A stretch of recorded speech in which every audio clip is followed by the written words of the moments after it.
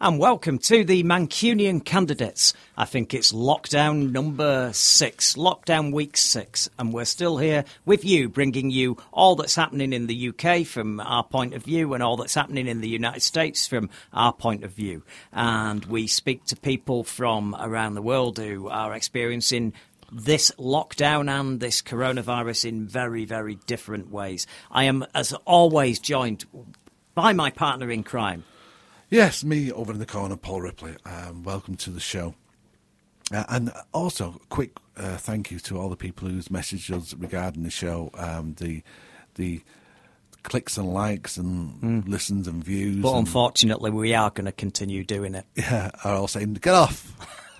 No, it's been wonderful. On today's show, we are talking to our friend over in Alaska, Tom Anderson from Tom Anderson Radio Show, who's a Fox News correspondent.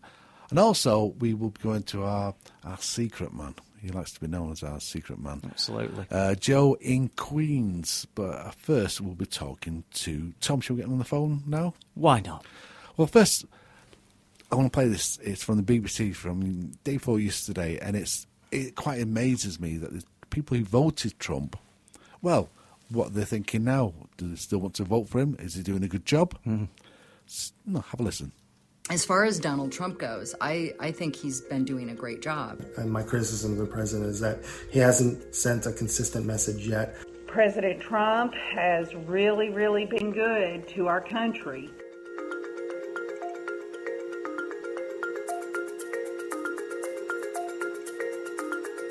Right now, we need his leadership. We need a businessman in there making decisions and being able to sway from decisions, being able to say, okay, well, this worked today, but now we have new information. Now we got to change gears. Personally, we haven't changed at all. My husband's an essential worker. He works in the pharmaceutical industry. My son is a junior in high school, and he's doing online classes in the morning, and then he works in a grocery store in the afternoons. From the very beginning, I think that his handling of this has not been what it should be. I have definitely criticism for him and the way he handled it in the very early stages. Perhaps he was trying to be cheery and helpful because he wants to help the market or help whatever the motive is. It just seems to me like he needs to step back. One of the best ways to lead is to let others lead, especially those who know what they're doing, and give them the opportunity to lead and just get out of their way. I actually know somebody from high school that just had the COVID-19 and then went to the hospital, came back out, and is recovered now. Another person locally, same type of thing. We are a rural community, and self-distancing isn't really a big deal out here. We haven't had many sick out here at all. Most of the sickness is in the urban cities. We have also seen that President Trump has rolled out the awesome power of the federal government. The state of Tennessee has been receiving money on a local and state level, and our neighbors and friends have already received checks. And thanks to President Trump, we're going to see ourselves through this. Right, and then I see the disinfectant where it knocks it out in a minute, 1 minute. And is there a way we can do something like that by injection inside or almost a cleaning? I think everyone is blowing this way out of proportion. I just can't even believe that he would think that that's something he should suggest or even appear to be suggesting on that stage, on that platform, during that time. It just is dumbfounding actually to hear it. I wish he never had said it. And I know he's trying to walk it back and saying it was sarcasm. I was asking a question sarcastically to reporters like you. I think you'd have to be a complete moron to think that President Trump was sincerely telling people to shoot themselves up with Lysol. That's totally ridiculous. I would never do that. The president probably himself would never do that. But in a country of 300 million, I'll bet you there's a few out there that would consider trying doing it. And apparently there was quite a few people. I've been looking through the websites. But I'm no expert on the States. And me and Mike, although we love the States and Mike goes there on regular occasions, we have a person who knows certainly the north side of Northern America more than most. And it's our friend on the phones, hopefully, Tom Anderson from the Tom Anderson Show. Tom, are you there? I absolutely am on. Thank you, Paul. How are you? We're good. We're okay. Yeah, we're doing the show on a weekly basis, and it's going great. And after you today, we've got a guy from Joe from the Queens coming on as well, who may have different views than you on some of the things. But they've gone through a terrible time in New York. And I've just reading about Alaska. You've been let off, really, haven't you? In sense of like, yeah, we have. And keep in mind that my daytime job is I own a PR and ad agency with satellite offices in South Carolina and North Carolina, actually on the line, and Nevada and Seattle. And so we are helping political candidates across the nation, and we help Republicans. We're a Republican-centric firm. And, of course, I'm a former state lawmaker and school board member, and so I've served in office at the state level. And so, yeah, and I'm a Trump fan. I don't always agree with every mannerism and every joculation and every commentary he makes, but for the most part, I think he's doing a good job. And again, he's not the pastor in chief; he's the commander in chief. And so, I know you can come back with some morality aspects, and we can get into that this morning. But I think, on the whole, to answer your question, certainly Alaska, we've done well. Our Governor Dunleavy, who was a client of ours 3 years ago, you may recall when we had our discussions. He has been leading great, like mid-300s COVID-19 cases and only 9 deaths. Amazing. So very, very low. Yeah. I've got bad news, Tom. I've been really, really poorly the last couple of days, and I got some advice, and I've been drinking Lysol, and I just don't feel right. Yeah, now you know that he didn't specifically say that, and he is on air.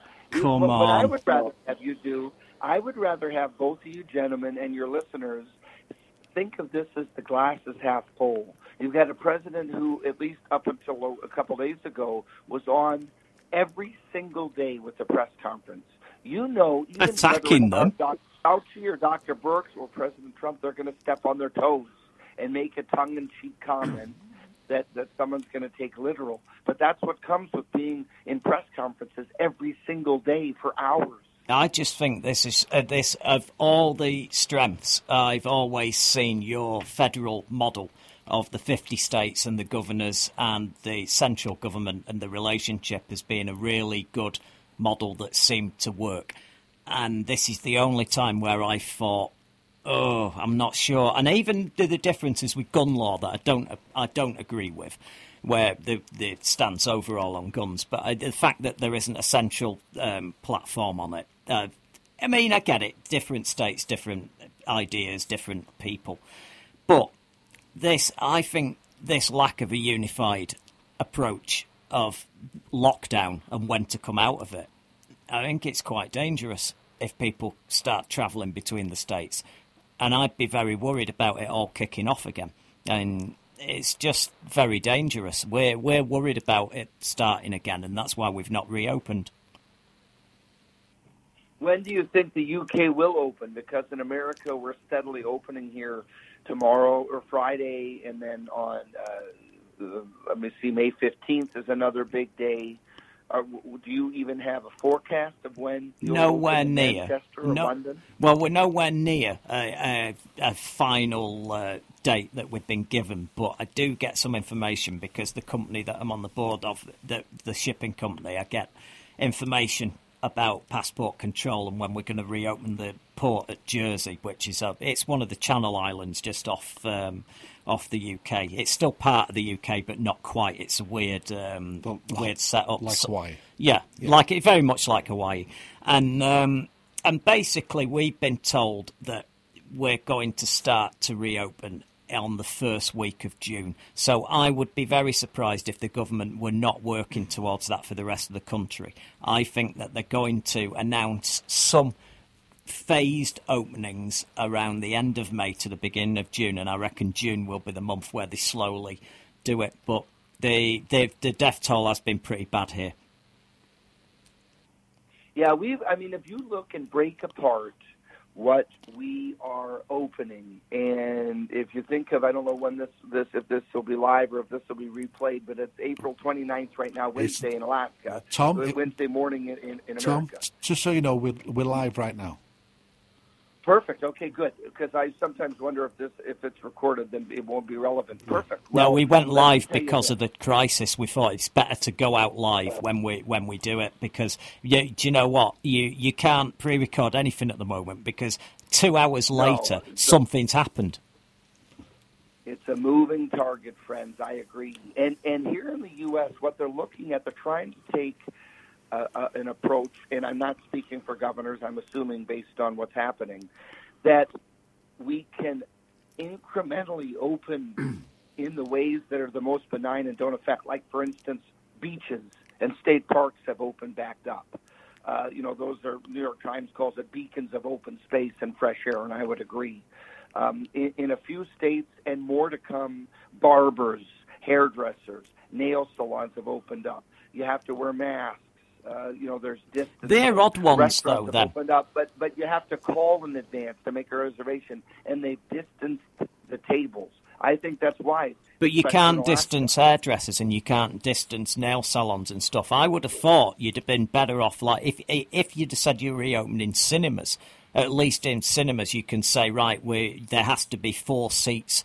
You can have a quarter capacity, and just you have to put tarpaulins over maybe 3 seats in between. Maybe so, but on the hairdressers, you can limit how many people come in.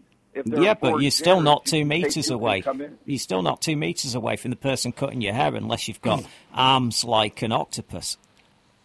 I see. That's see. my. So you're saying, yeah. But under your logic, then you wouldn't even be able to serve at a restaurant because the waiter or waitress is coming up. It's a difficult one. I mean, you can stand a little bit away from the table. If the tables are big enough, you can have 2 people sat opposite. Like me and Paul are doing this show now, and we are socially distanced in the studio doing it, and that's not a problem. But it could be if this desk we're at was smaller. We wouldn't be. It's bizarre. I think no 2 restaurants are the same. Some have small tables, some have big tables. I find the whole reopening thing, it's like a Rubik's Cube. It sounds way too early to me for states. Well, and particularly in Georgia. I disagree with you that it's way too early, in certainly in Alaska. I mean, what counts? But let me especially based on the statistics. Yeah, let's throw this to you though. What counts most to you as a Republican? The economy or the people you serve?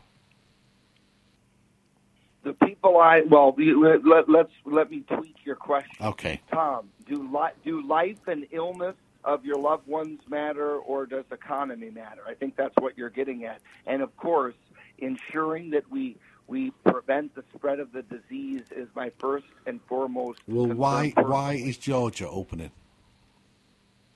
What's the logic behind that? Why aren't the parties working together? Not being this continual feud that's going on, and the way Trump handles it all. Ask the Democrats that. Oh, ask the Democrats. My God. A lot of the states and on federal level, the Republicans are running, and the Democrats aren't willing to budge on anything or acquiesce because they don't want the Republicans, in my opinion, for the most part, they don't want the Republicans to get credit as the elections come in August and November. For your listeners, we have our primary in August. Nationally in every state, which means the same party runs. So there's one person from the D's, the Republicans and the Democrats, that gets elected, and they move on to the November national election, which includes Trump against Biden. And God willing, I know we can all 3 agree, we hope Trump wins over Biden. No. Oh, yeah. Do you know what? I'll be honest with you.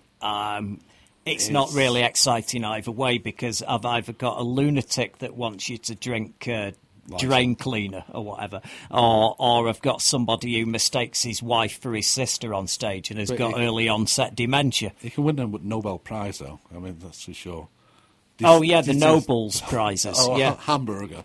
Yeah. Good Lord. I know it is a fairly anti-Trump, and obviously, Tom, and you're not his spokesman, I understand that, but you're a Republican Party and support it. And this is what I don't understand about the Republican Party.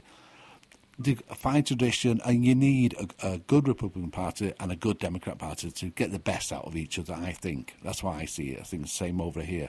But why are they still supporting him when he is, and I'll have to be honest with you, Tom, you may not know this, but he's a laughingstock around the world, and I do mean around the world. I talk to people in Germany, in France, in Sweden, in Australia, and they all see him as like, well, he won't be here much longer. He's a laughingstock.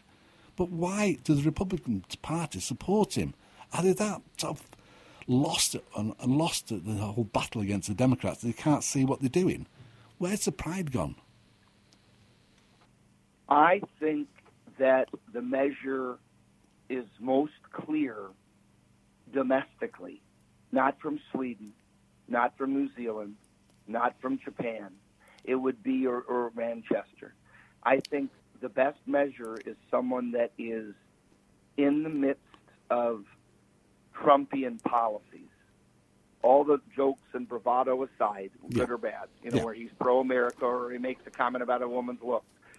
Good and bad comments aside, I look at what he's done in America. What has he done? With COVID-19 and with closures. He was the first to close. With testing, real quick, with No. What's he done for America? Tell me, besides cutting taxes for the rich, what's he done? For America? Yeah. He's changed the whole playing field of negotiation with Mexico and with China. And he has let's stop there. Let's stop there. China. So the relationship with China is better now than it was with Obama. Is that what you're saying with the tariffs? No, what I'm saying is that Trump is forcefully using probably elements of his book, Art of the Negotiation, Art of the Deal. He is coming in and saying enough is enough of us having everything manufactured in China. Enough is enough of us being in a very restrictive Paris peace accord. Enough is enough of us paying billions of dollars and watching the Iranians lie to us in that contract about nuclear weaponry. Enough is enough when it comes to, you can go down the line. Their words, Tom, what has he done? Alaska. Their words, what has he done? Well, just what I said. He's He's done nothing. Manufacturing to America.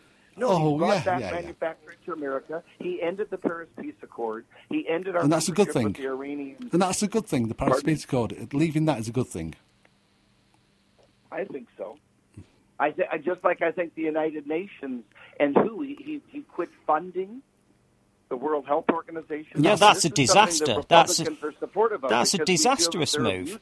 That's a disastrous move. And he's got tariffs going down. And people are paying for these tariffs that you're talking about. And he seems to think that the Chinese pay. It's like building a wall. No, Americans are paying for those tariffs. And who's paying for the wall? What's the ironic Mexicans? is that the Chinese stepped up and tried to offset some of what we removed. And, of course, Trump said, why weren't the Chinese doing that in the past decade if they had the money? I mean, I don't trust the Chinese 1 inch.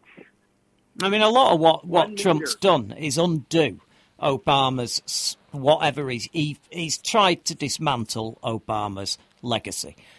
Irrespective, this is just how I see it. He's gone, one of his primary goals seems to be that he wants to wreck Obama's legacy, whether or not he's got something to replace it with. The healthcare is a great example. He set about defunding it and defanging it, taking its claws out without anything to replace it with. Then we go on to the Iranian deal. The Iranian deal, those sanctions, you hear Republicans going, that was a disastrous deal because it gave Iran all these hundreds and hundreds of billions of pounds. And it didn't give Iran money. Because all those sanctions are not a God-given right. When a country's got sanctions against it, those sanctions end at some point. And Europe had decided that America were wrong and that those sanctions against Iran were not helpful and had gone on too long, and that it was the people of Iran that were suffering and it wasn't getting anywhere. So they were about to finish all of those, and America would have been stood on their own. And Obama went and said, well, we've got to get something out of this, got the deal, and they got inspections. And they didn't break those terms. They were allowing inspectors in unfettered. They didn't break it whatsoever. And then you guys went and tore that deal up. Trump tore it up. And that makes it look like America can't be trusted. Listen, if you look, again, from a domestic vantage point, I didn't even mention elements of labor and workforce development. I mean, the manufacturing jobs, the unemployment rate, especially of African-American and Hispanics, the folks that almost 4 million off food stamps. This is pre-COVID. This is when demonstrably you can look at the measures and the metrics of the president. It's profound. The morale of law enforcement has been built up, and they feel respected. I'm not speaking for every single one, but for the majority, the masses. Certainly the armed services and veterans, he's paid more attention to, certainly than Obama. I mean, the morale of America, but for COVID-19, which now we're resurging again, is, I think, for the most part, I mean, blacks went from like a 2% rating to a 15% rating for him. Now, you could say, well, that's low. Sure, because blacks lean Democrat. Hispanics don't. I don't know where the Asians lean, probably more Republican, but African Americans are a good swath of America, and they're starting to, there's a slow change. I'm telling you, you're not seeing, if you look at the not just a rote list, but if you look at the overall, whether it be again military and scrutinizing contracts therewith, so that there's these extravagant, very expensive contracts aren't being issued. I think he's making efficiencies. I think he's somewhat cutting down government. He certainly worked well with COVID-19 funding. The money's about to run out twice again on small business loans, but they're looking at a third one already. I mean, they're trying as best they can. I look at it like a George Bush the Younger at 9/11.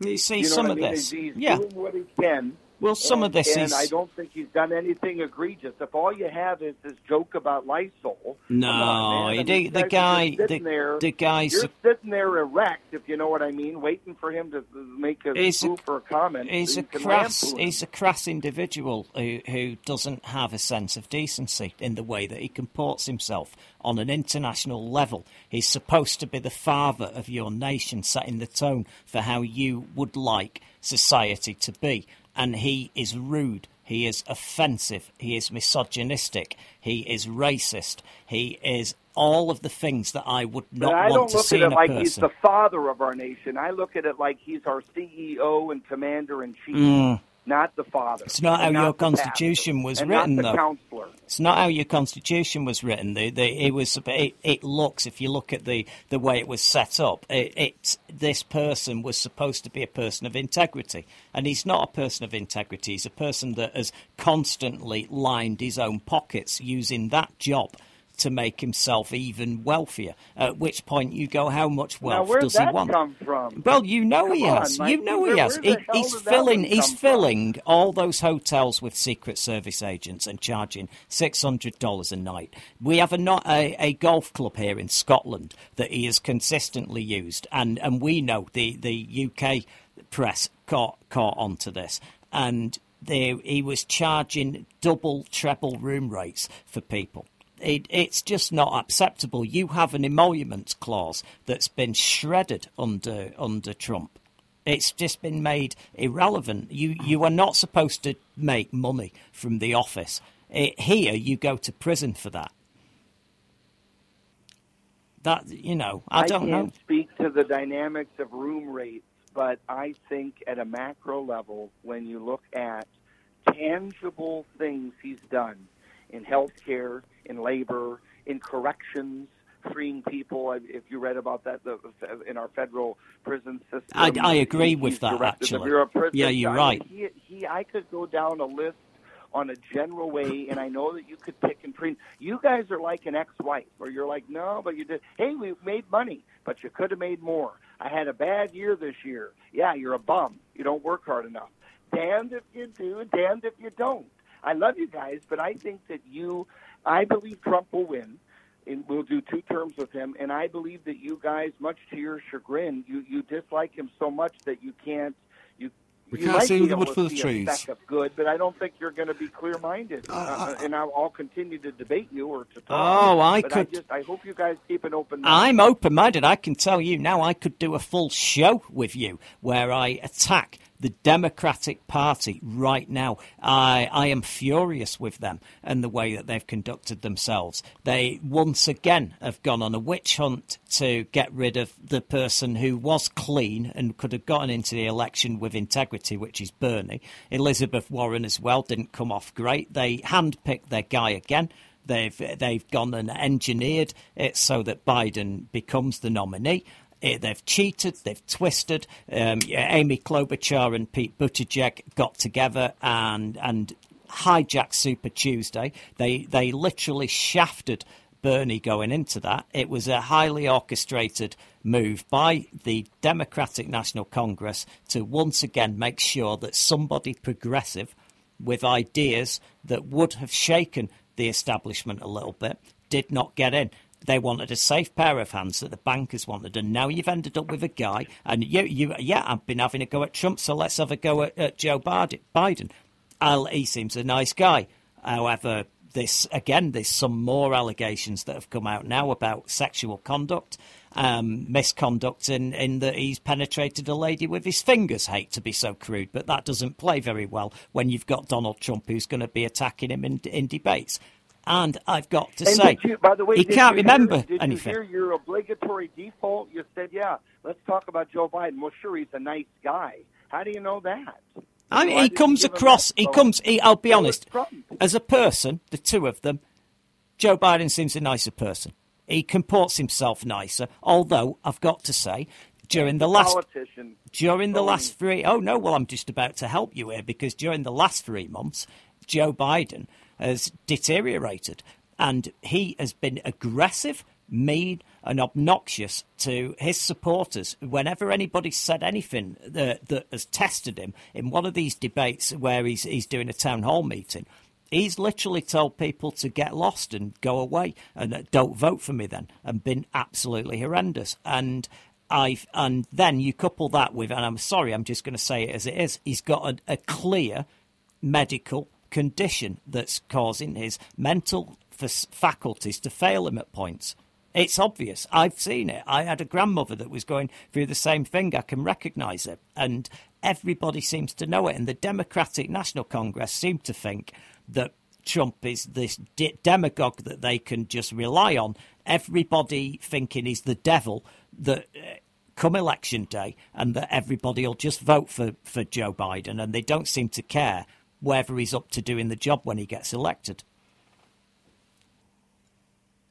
Yeah, I think that's a fairly good analysis, and I feel sorry for him too on the forgetful. I mean, my team. Remember, I'm in campaign management, so we have a cadre of lieutenants that like to pounce if Joe Biden is our opponent, and I'm more heartfelt, and I prefer not to do that.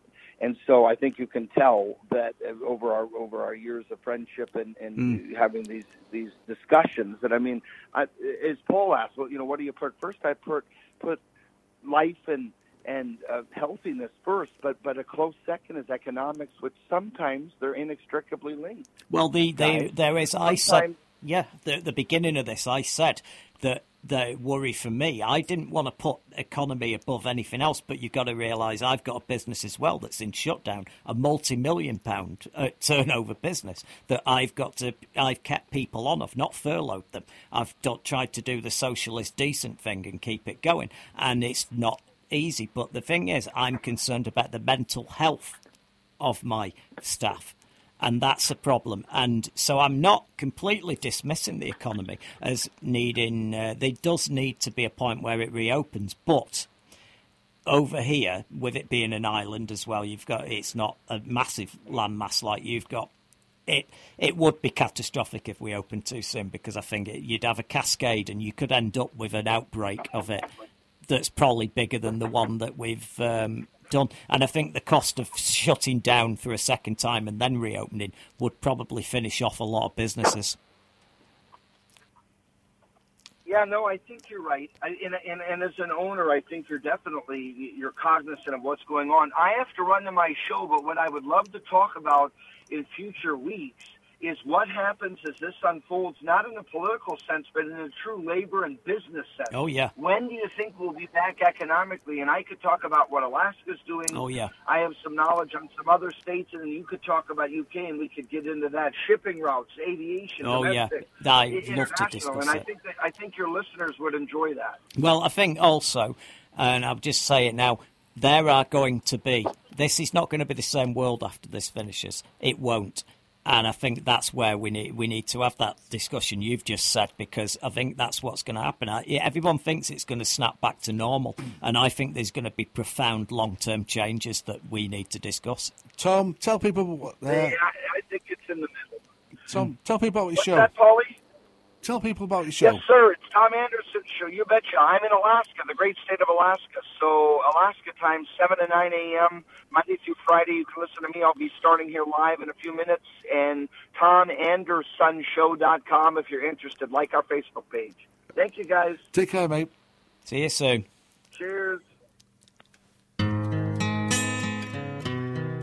When my mum was dying of cancer, I used to play this to her. Really badly. The Marie Curie nurses who were looking after her said that no one should be made to suffer like that. I said, I do the jokes around here. The nurses were fantastic. They chatted to her for hours, even when she couldn't talk herself anymore. One of them, Angela, even showed us how to move her gently without hurting her.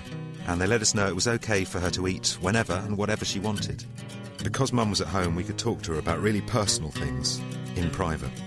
Marie Curie nurses made that possible, and they did it for free, and they can't continue their free work without your help. They need more funds, so I'm asking you to join me and support the Great Daffodil Appeal by visiting mariecurie.org.uk or donate now by calling 0800 716 146. It was thanks to Marie Curie nurses that my mum spent her last days at home with dignity and with my guitar playing. This is Fab Radio International. Well, quite interesting there from Tom Anderson over in Alaska. Next up, we have, hopefully, on the phone line, our secret spy, the Union Man, Joe in Queens. But before that, I love this guy, Jim Acosta. He works for CNN. He's the White House correspondent, the reporter there, and Trump hates him. Do you think? Do you think he actually hates him? I know he hates him. I see his face. I see the expression. When he sees the guy, it triggers Trump. Trump is triggered by him. I mean, this is the guy, just giving a little bit of background. He's the guy who got pushed out. He got his White House press credentials withdrawn. Yeah. And he went, CNN went to the High Court, and the court overruled the White House and reinstated him. So Jim Acosta is in that White House. He's there, and Trump has actually thrown him out and has had to accept him being there every day. So every single day he sees Jim Acosta, he's seeing a guy who's stood there going, yep, you can't get rid of me, sunshine. Yeah, anyway, this is last night when he was pressing the president on his prediction on COVID-19. And after this, we'll be back with Joe. President Trump talked about how he is expected to sign this executive order using the Defense Production Act to instruct meat processing plants to remain open. The move comes amid worries that the pandemic could result in food shortages across the U.S. As the U.S. has hit 1 million cases of the coronavirus, the president is pointing the finger at others when asked why he once predicted that the number would be down to 0 by now. And the president is also saying the worst of the pandemic is behind the U.S. when that's not a sure thing. With the U.S. hitting 1 million cases of the coronavirus, President Trump is refusing to admit he got it wrong, despite predicting back in February the number would be down to 0. You predicted that the number of cases would go down to 0. How did we get from your prediction of 0 to 1 million? Well, it will go down to 0 ultimately. And you have to understand, when it comes to cases, we do much more testing than anybody else. The experts got it wrong. A lot of people got it wrong. And a lot of people... Did you get it wrong? The president is insisting the U.S. has a handle on testing. The only problem is the press doesn't give credit for that because, no matter what test you do, they'll say, oh, you should have done this. You should have tested 325 million people 37 times. No, the testing is going very well. The president is complaining about media coverage of the administration's testing woes, even though he made this promise to Americans back in March. Anybody that needs a test gets a test. The White House is straining to ramp up testing as new modeling shows a rising estimate for coronavirus deaths in the U.S., approximately 74,000 by August, up from some 67,000 projected last week.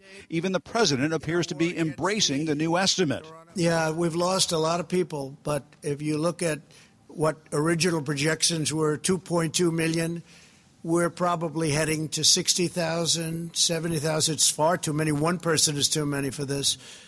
And I think we've made a lot of really good decisions. Coronavirus Task Force Dr. Anthony Fauci said the virus has become a global nightmare. What keeps me up at night is the emergence of a brand new infection, likely jumping species from an animal, that's respiratory borne, highly transmissible, with a high degree of morbidity and mortality. And lo and behold, that's where we are right now. And the reason it's so unprecedented, it exploded upon us. Still, the White House is making more missteps, with Vice President Mike Pence touring the renowned Mayo Clinic in Minnesota without wearing a mask. That's despite the clinic's policy that visitors wear masks. The head of the Food and Drug Administration, Dr. Stephen Hahn, wore a mask, but Pence didn't. Since I don't have the coronavirus, I thought it'd be a good opportunity for me to be here, to be able to speak to these researchers, these incredible healthcare personnel, and look them in the eye and say thank you. When the president was pressed on some of the early warnings he received on the potential for a pandemic, I would have to check. I want to look as to the exact dates of warnings. Mr. Trump tried to point the finger at Fauci, calling him Anthony. You go back and you take a look at even professionals like Anthony was saying, this is no problem. This is late in February. This is no problem. This is going to blow. This is going to blow over. And they're professionals, and they're good professionals.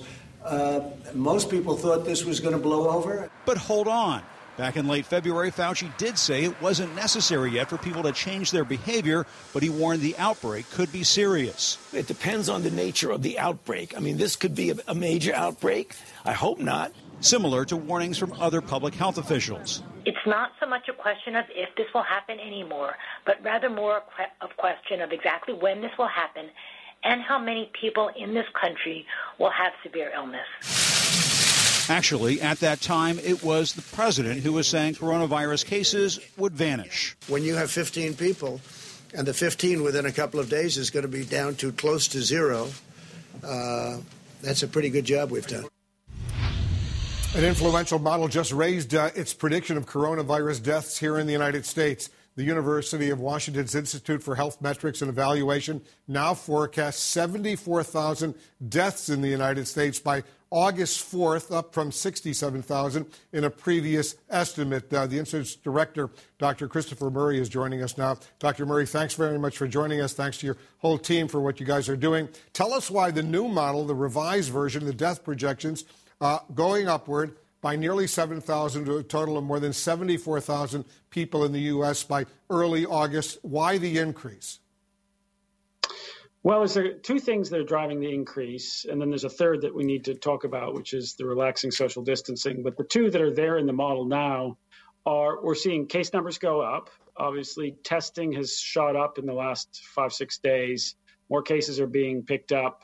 We're trying to make sense of that, but rising case numbers in a number of states.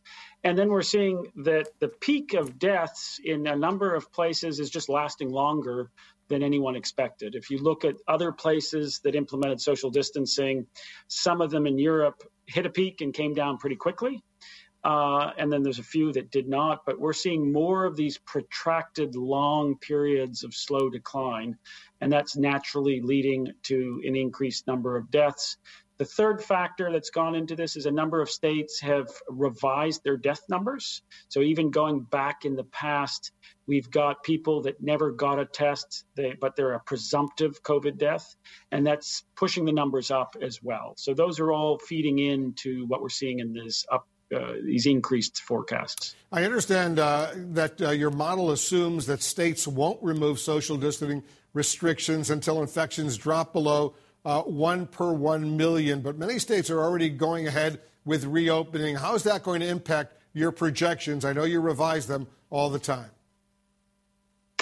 Well, we're working behind the scenes pretty intensely to be able to both exactly understand what are the changes that are coming in which states, and then we're using mobility data from the past, from cell phone mobility apps to understand what's likely to happen in those states. And then we will come out with a major update that will inevitably, for the states that are relaxing social distancing, push our numbers up, because the risk of resurgence in some of those states will be great. It's a trade-off between testing capacity and the increase in mobility and the decline in social distancing. And so we have to figure that out in the modeling framework. What's your message, Dr. Murray, to governors out there who are already easing the restrictions?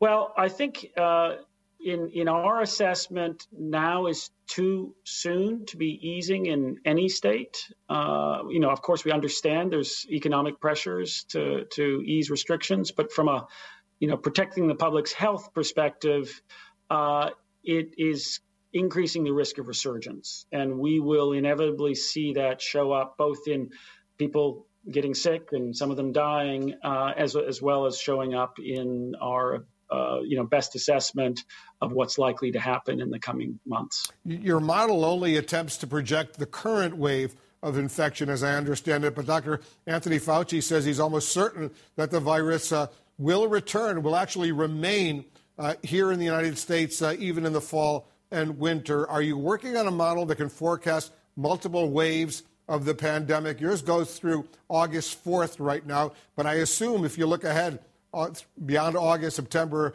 October, November, what do you see? Well, we're certainly trying to work on that, and eventually we will come out with longer range forecasts. The key sort of difficult things to understand about that is how much of a seasonal effect will there be? Will there be any? Will there be some? There's some suggestion that we'll see fewer cases in the summer because there's a small but not large relationship to temperature that we're seeing already in the data, meaning that there's a real risk of resurgence in the fall. The vast majority of Americans will be susceptible, even in New York, as you probably saw. 78% in New York City and, 85% of the whole state are still susceptible. So there's plenty of people who can get infected. Virus comes back in or even stays within the community over the summer. There's a very real risk of resurgence later in the year. And so we'll try to get a handle on that and eventually provide the public and hospital planners and others with some assessment of what that risk looks like in the longer term. And I know the White House Coronavirus Task Force members, Dr. Fauci and Dr. Birx, they're relying on your information. They believe you guys have a very good track record. And unfortunately, 58,000 Americans have already died over the past couple months. You're projecting it will go up to 74,000 by August 4th. Thousands. These aren't just numbers, as you and I and everyone knows. These are mothers and fathers, sons and daughters, brothers and sisters. This horrific situation, unfortunately, is going to continue for a while. Dr. Murray, thanks to you and your colleagues. Thanks to everything you're doing. And there we have Jim Acosta and his...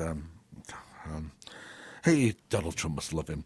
But I know another person who loves Donald Trump, and he's on the phone right now. With the fingers crossed, anyway. It should be Joe. Joe from Queens. How you doing? How are you doing, Joe? Obviously, you've been listening to the show. The other guy, that's our third Mancunian candidate, Tom Anderson. He's been with us for a while. I would imagine you share a lot of his political views, probably, after listening to all that. Couldn't be more polar opposite. It's always fun. I'm sorry? Yeah, I said it couldn't be more polar opposite, really, could it? Yeah, and I'm gonna come out swinging here and just say it's always fun to listen to a crook. Yeah. Wow. I've got some numbers here that I'd like to share with the listening audience just to put things in perspective. Obviously, we're dealing with a pandemic right now and all of that, but the talk of Donald Trump. If I can, if it's all right with you two, I'd like to just go a different direction for a moment here. In today's news, Mitch McConnell comes out and basically declares that the Republican Party is not going to be helping any blue states. Yeah. So it leads to the question, why wouldn't the federal government be on board with helping a blue state? Mm. And one of the things you see, something we've talked about on this show, is the difference between states. Yeah. One of the things that you see when you look at different states and how they tie in with the federal government is, of course, the numbers. The numbers don't lie. Yeah. Now, we have a saying here, there's givers and there's takers. Our friend Tom out in Alaska is, of course, a resident of a take state. Yep. And we'll get into that in detail. I totally in a minute get where this comes from. Yeah. No, because I get frustrated by this setup because, as I've always said, we were discussing on the last show, these are the states that are always want to succeed and have succession from the United States whenever something doesn't suit them, and they are the taker states. Yeah. And Alaska is much more of a taker state than you might even realize. Now, I didn't realize New York, that. as a state, New York gives, we give $26.6 billion more to the federal government than what we receive in funding from the federal government. That's the numbers from 2018. That boils down to a $1,792 deficit per resident of New York State. In other words, New York State pays the federal government nearly $1,800 per person who lives here. Now, and just interrupt there. Is that why it's quite incendiary when you hear Trump and his ilk going on about New York as if they're needy and that we're bailing them out? Absolutely. Yeah. And this is something that's been going on for years. President Ford told us to drop dead in a famous quote back in the 70s when New York City was bankrupt. Yeah, I remember that. So this is nothing new and has nothing to do with the pandemic. This is just an ongoing culture in America. And you take a guy like Mitch McConnell, who's the Senate Majority Leader, who comes out and says he doesn't want to help us. His state took from the federal government in 2018 $148 billion. Think about that. Yeah. We paid money to the federal government, and his state took. And he wants to come out and talk about he doesn't want to help us. In his state, they receive net federal funding from the federal government of $9,145 per resident. Yeah. Wow. Now, Mitch McConnell, just put in my view on him now. I actually dislike him.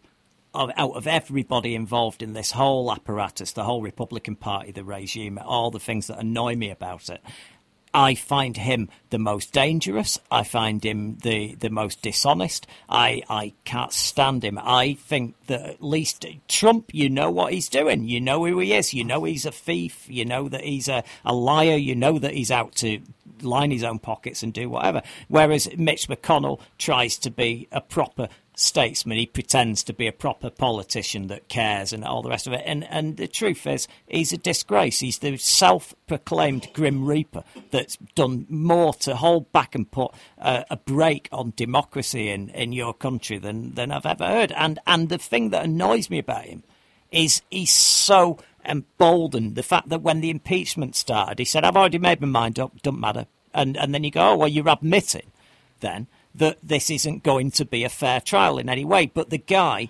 is a danger to democracy, that guy. He is. And meanwhile, you got people like our friend Tom in Alaska, who, by the way, his state gets $7,048 per resident from the federal funds. Right. And, you know, they're doing something right up there. I got to hand it to Tom and his people because their residents have something called the Alaska Permanent Fund that they benefit from with payouts from the state every year. And in addition to that, they don't have to pay state taxes. Right. Maybe that has something to do with us New Yorkers floating them on the ride. But then they go into government and make decisions that affect us. And they get to say that they don't want to help us. Yeah. Alaska's had 9 deaths, like you guys said. Yeah. 9 deaths. Yeah. I know more than 9 people. Yeah. In my life that have passed away from this virus. Our state has a grand total of 17,638 people who have passed away. Yeah, it's ridiculous. The county I live in, the county of Queens, currently has 3,898 people that have passed away. Yeah. So if they want to go ahead and open up businesses in Georgia and Alaska and Kentucky, if they want to take our money to put more lives in danger and take our PPE away from our healthcare workers, and sit there and talk about how we're wrong for asking for help, then maybe it would be best for everybody if New York took care of itself. I understand why you'd think that. We keep our money. Yeah, I understand why you'd think like that. I'd be surprised if that isn't a popular sentiment when it comes up to election time and in the future. I mean, it's terrible if you want to look at it in a way that people can understand listening to this show. The death rate has passed in New York to the equivalent of, I think, 20 9/11s, hasn't it? Yeah. And the on 9/11 shock. You had a little over 3,000. Yeah. I don't know what the total numbers are now of those who have passed since 9/11 due to 9/11 related diseases. Oh yeah, well there's that as well. People, people who are affected, people who have long-term health issues that are specifically relevant to respiratory issues due to all of the. And hasn't Mitch McConnell blocked legislation to take care of those first responders as well on many occasions? Absolutely. The Republican Party has blocked legislation to take care of 9/11 first responders on numerous occasions. And we've had to kick and scream and yell to get our first responders taken care of ever since 9/11. Yeah. And yet you go into these red states and they're waving the flag and talking about never forget. And they're sending our children off for a war that seems like it's never going to end. Yeah. But they want to let us sit here and suffer. They want to take our money and then let us sit here and die. Yeah. So when I hear a crook like Tom come on and spew his views, I find it really entertaining. It doesn't mean a whole lot to me. I'd like to see him come to Queens and come see what it's like around here, Yeah, I mean, it's a very, very different situation. I mean, as I say, I've been to different states, and they are like, there's certain things that go through with the American culture that's the same everywhere, but they are like different countries. They really are, and I think that people need to be more understanding. But New York has took the brunt of this, and I do. It's just awful to think of the numbers that you're talking about here. And when I hear it off you, it's very upsetting. And I do hope that people in the other states where, like Alaska, it hasn't affected them as much. They try to grasp. Nowhere near whatsoever. It's I hope they do try to empathise more. I don't have any faith that they will. And I don't even expect it, nor do I care for it at this point. Just leave us alone and stop taking our money. That's what I want. Do you think that not only is this, it's like over here with Brexit, it divided the country, and America to me has always been weird on the divide they've got between the left and the right. Do you think the virus has made it even wider, the divide, and can it ever come back together and actually be effective anymore as a government?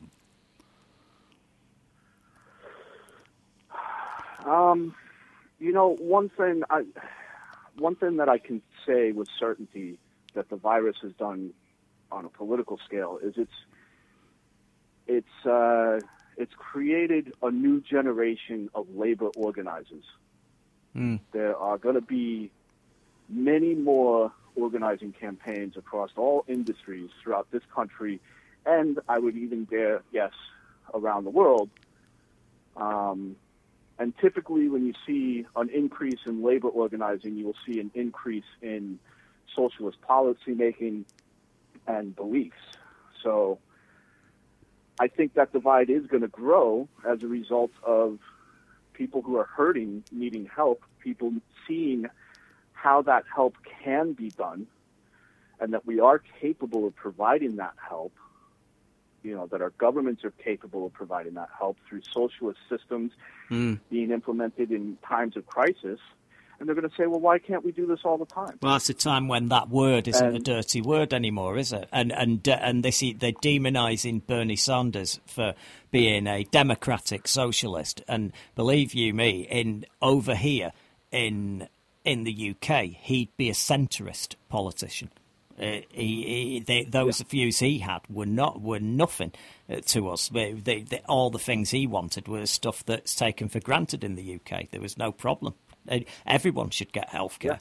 And that's the thing. I do hope that comes out of this, because there should be some long-term upside to this, I hope. But I hope people learn. I don't think the Democratic Party has learned, has it, really, because of how they've reacted. And I know the virus came afterwards, but look at Biden now. I mean, he's not a strong character, is he? He's too old, for one. He's ill. So, I'm disgusted with the Democratic Party right now. They've just, I don't know if you guys heard, but they've just canceled the New York Democratic primary. So Democrats in New York State aren't even going to have the opportunity to voice their opinions. And many people on the surface say, well, what difference does it make? Bernie dropped out already. The difference that it makes is that we get to go to the polls and say, okay, Bernie dropped out, but we want him to be our president. Yeah. We want him to be our nominee. And in giving those delegates to Bernie or whoever, to Biden, anybody. Absolutely. It shows the Democratic Party which direction its own members, its own registered voters actually want to go in. Yeah. And in canceling the primary, what they've essentially done is taken away that piece of our democracy. Well, that decision was made, but just prior to Super Tuesday. They decided that it was too dangerous. It looked like Bernie might actually get over the finish line, and they got Klobuchar and Buttigieg to pull out and recommend to vote for Joe Biden, because if they'd have done it with plenty of time, people would have had a thought about who they wanted to support, and they may have gone from Klobuchar and gone, do you know what, Bernie, free healthcare, yeah, we'll go with Bernie. But instead, they didn't give people time to think, so they did it rapid fire on the 2 days leading up to the Super Tuesday, and people didn't have a chance to think, so they just went, oh, well, she's pulled out and she said to vote for Biden. Boom, done. It was a coup. It was a coup again, and it isn't the first time they've done it. Yep. They do it every time. No, this is a culture, a long existing culture in both the major political parties here. They have, enormous teams of professionals who spend their life creating policies and putting candidates of their choosing in place that are going to enforce those agendas. And anytime you deviate from that, anytime you see a grassroots movement in American history to organize either a new political party or within a political party, you see it just get smacked down left and right until it goes away. Yeah. Same here. Same here. It is. It's the same here. Very much the same. Yeah, it's the same here. It's frustrating. So, I mean, this problem now, though, you've got the elections coming up in November. So from how it appears to us over here in the UK, it looks like Trump and the Republican Party are dead set on just reopening the economy as soon as possible, getting the stock market and the Dow Jones index fired up so that he can go into the election in November saying that the economy is booming again. And that seems to be more important than lives at the moment. Is that a fair assessment? It is. That's exactly the message that they send. And you can see it in the corporatized media. If you watch, for example, CNN, you might see one story, whereas if you watch Fox, you're going to see another story. On our local news in the morning, just yesterday, they had a reporter who probably lives here in Queens in a neighborhood called Astoria, reporting live from Astoria, and the first thing she said was, we're here in Astoria where everybody just wants to get the economy going and open back up for business. Well, big surprise that she's a Fox News reporter. Yeah. Because I don't know anybody here in Queens right now that wants to leave their apartment. No, that's the thing. I mean, even in Georgia, when they reopened everything, the streets were still empty the other day. People are still scared. They don't actually trust the government when they say reopen. That's very true, and I think a lot of people are going to be questioning the governments, local governments and federal governments. You're never going to get through to the people that are diehard Trump supporters. You're never going to get them to say, anything bad about Trump. At this point, I'm convinced there's nothing that can shake their unwavering loyalty to Trump. No, he nailed it at the beginning. He said I could shoot someone on, what was it, Park Avenue or something, and they'll still vote for me. And he got it. He nailed it. Yeah. Yeah. Exactly. That's who he is, and that's who his voter base is, and that's a part of this country that we're just never going to get rid of.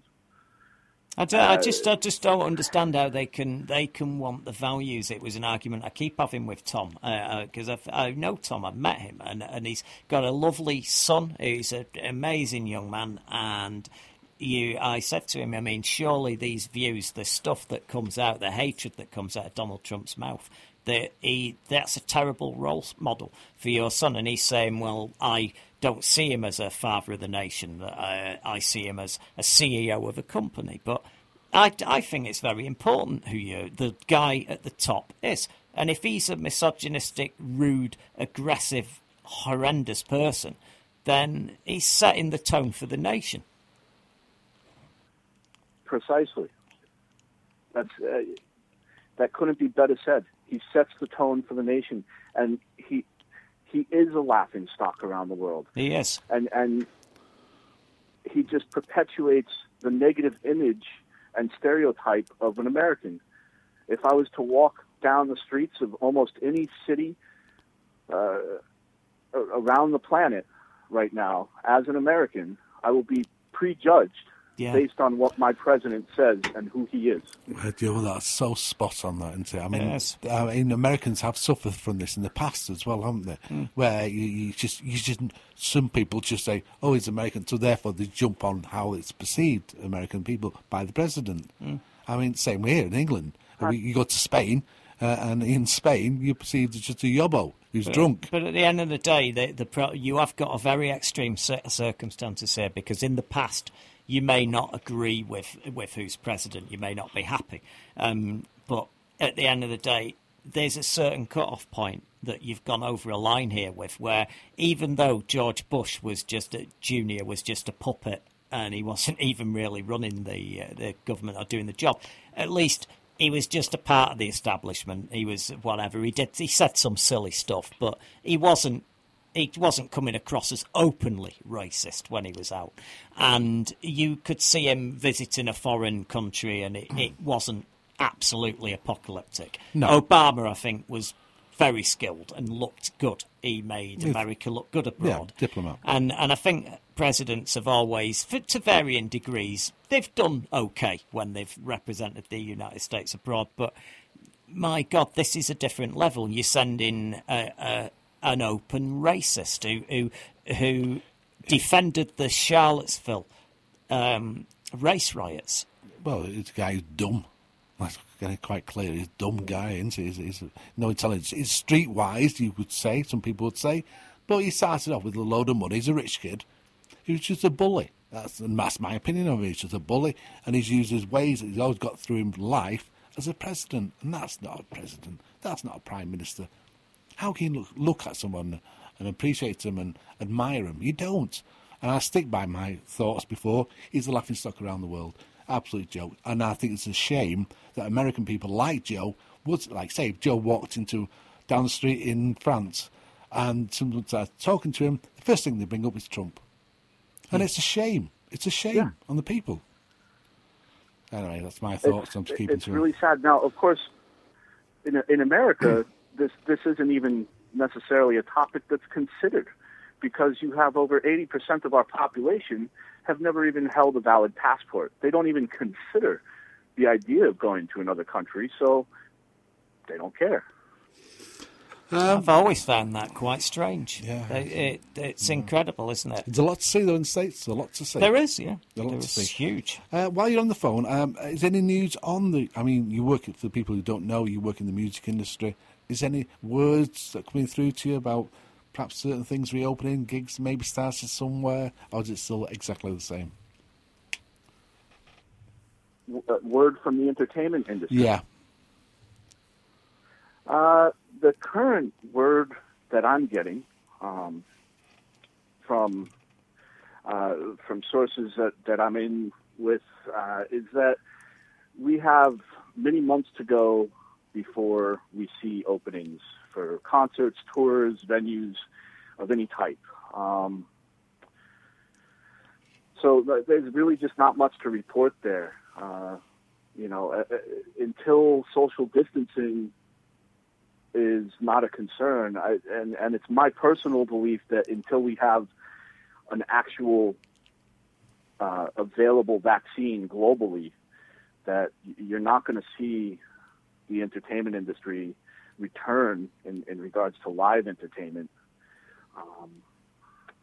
There's been some talk about how to get film and television sets back up and running, and how social distancing can be implemented on film and television sets. Safety measures are being looked at for how people can work in those environments safely. But you just can't put 100 or 1,000 or 10,000 people into a venue to watch a concert right now, and you're not going to be able to do that for months to come. Yeah. Oh, it's sad news, and sad news. It's just sad because the long-term effects. You've got a lot of talent out there that this would have been their moment. This would have been their moment to break out, and their moment will pass. And there are some people that will never get the opportunity. But the people who work in the industry as well, people who are self-employed, sound engineers, etc., who just go along and they're used to their work now. When will they get paid again? Yeah. When will that roader get paid again? Yeah, when will that toll manager get paid again? Definitely going to thin the herd. So is the payments and the help and assistance from the government, is it actually getting to people now, or is it still very hit and miss? There's some hit and miss. Many of the people that I work with, many of the people that I'm in touch with in the industry are receiving their payments. The stimulus package providing an additional $600 to unemployment is really helping those who are receiving it. Because, for example, here in New York State, the maximum payout you can receive from the state for unemployment is $540 per week. With the federal stimulus package, people are getting an additional $600 per week on top of that. That's not bad. So, yeah, it's keeping people alive. It's keeping people in their homes, and that's been good. But there's still people who aren't able to get that money. There are many people who can't get through. I have a few friends who are engineers in small clubs, and this is, common practice around the world. A lot of times you have sound engineers or venue personnel who are working for cash. They're not getting any help because they don't qualify for unemployment. And then in some cases you have good old-fashioned New York promoters who cook their books in a way which has unfortunately now affected their employees in that they don't qualify for unemployment benefits because their boss didn't report them correctly. So there's still a lot of issues to be worked out. When this is over, because at this moment everybody's suffering, but there are some companies, and a lot of which are registered for tax in different domiciles as well. There's all that going on. A lot of people have been opportunist here. A lot of people have just done really well out of this. And Amazon is a great example. There's the company Zoom that provide the software for the conferencing that's keeping people going. Do you think maybe when this is over that the idea of an Elizabeth Warren type windfall tax of a one-off 10% of the profits for the year of this virus and the way it's carried on, a windfall tax on Amazon, a windfall tax on Zoom and places like that have exploded because of this and done really well, to try to repay some of this money? Because do you think that'd be a good idea? Because I can see that this, I'm absolutely waiting for the UK government, the right-wing UK government, to land the bill for all of this with the poor people, and I think the people that have actually made a fortune out of this are going to get away without paying a penny. I would love to see a windfall tax of some sort.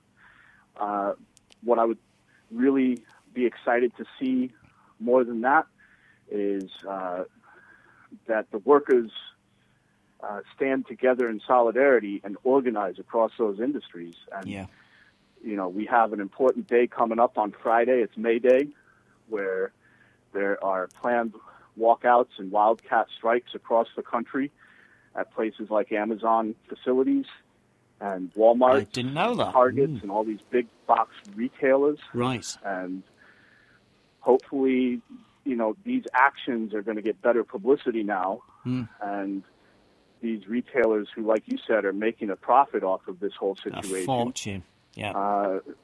Will hopefully be forced to treat their workers appropriately and give them a fair living wage and better conditions and maybe even an opportunity to retire with dignity someday. Yeah.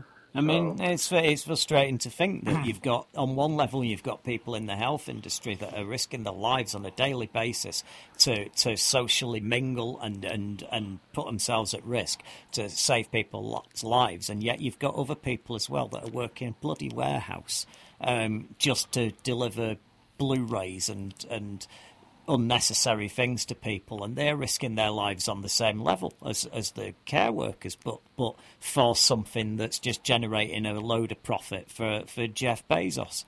It's a crazy world. And then you have even in another terrible example of Trump's leadership, he has just mandated through a federal order that meatpacking facilities must stay open.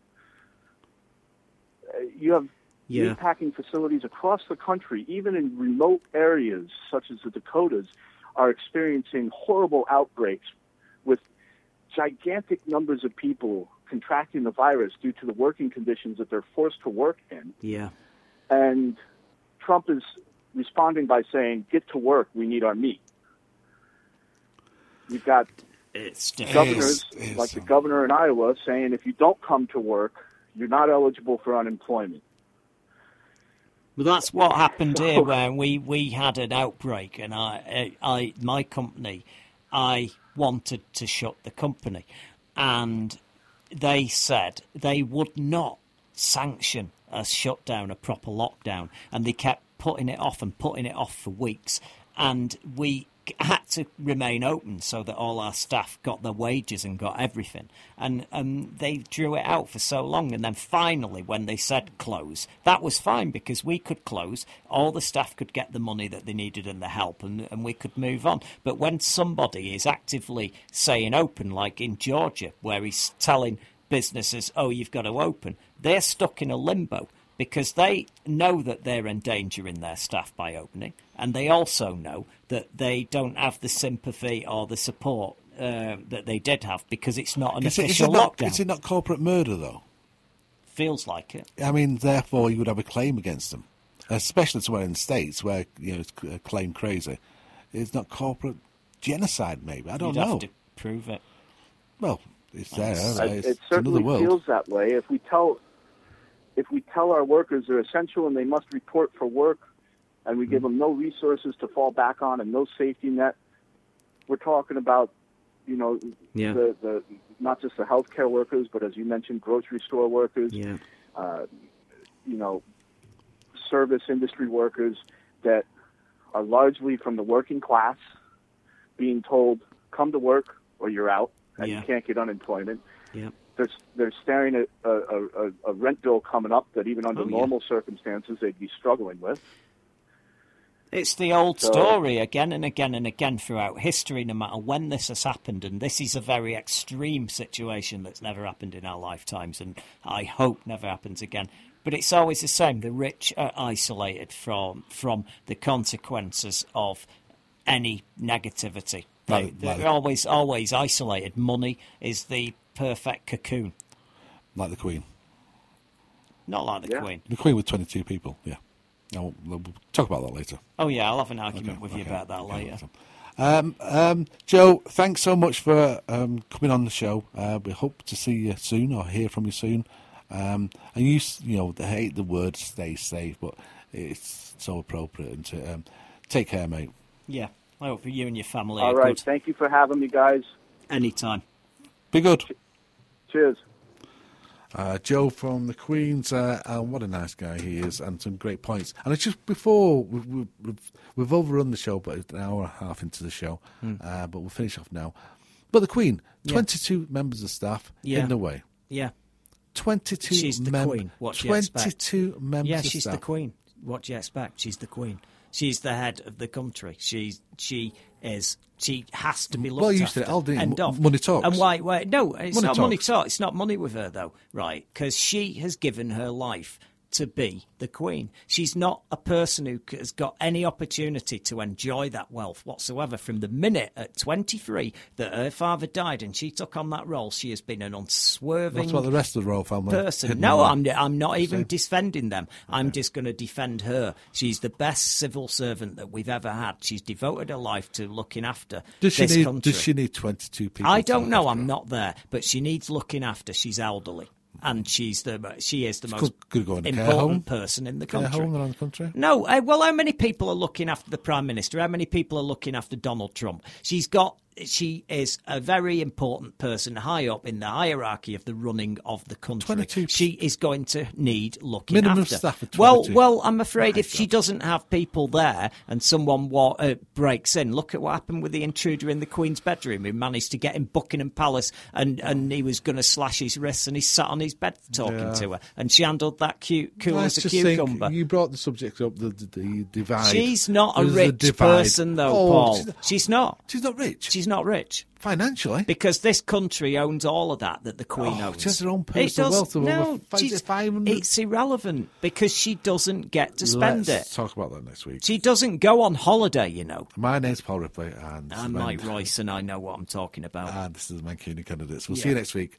Thank you for listening.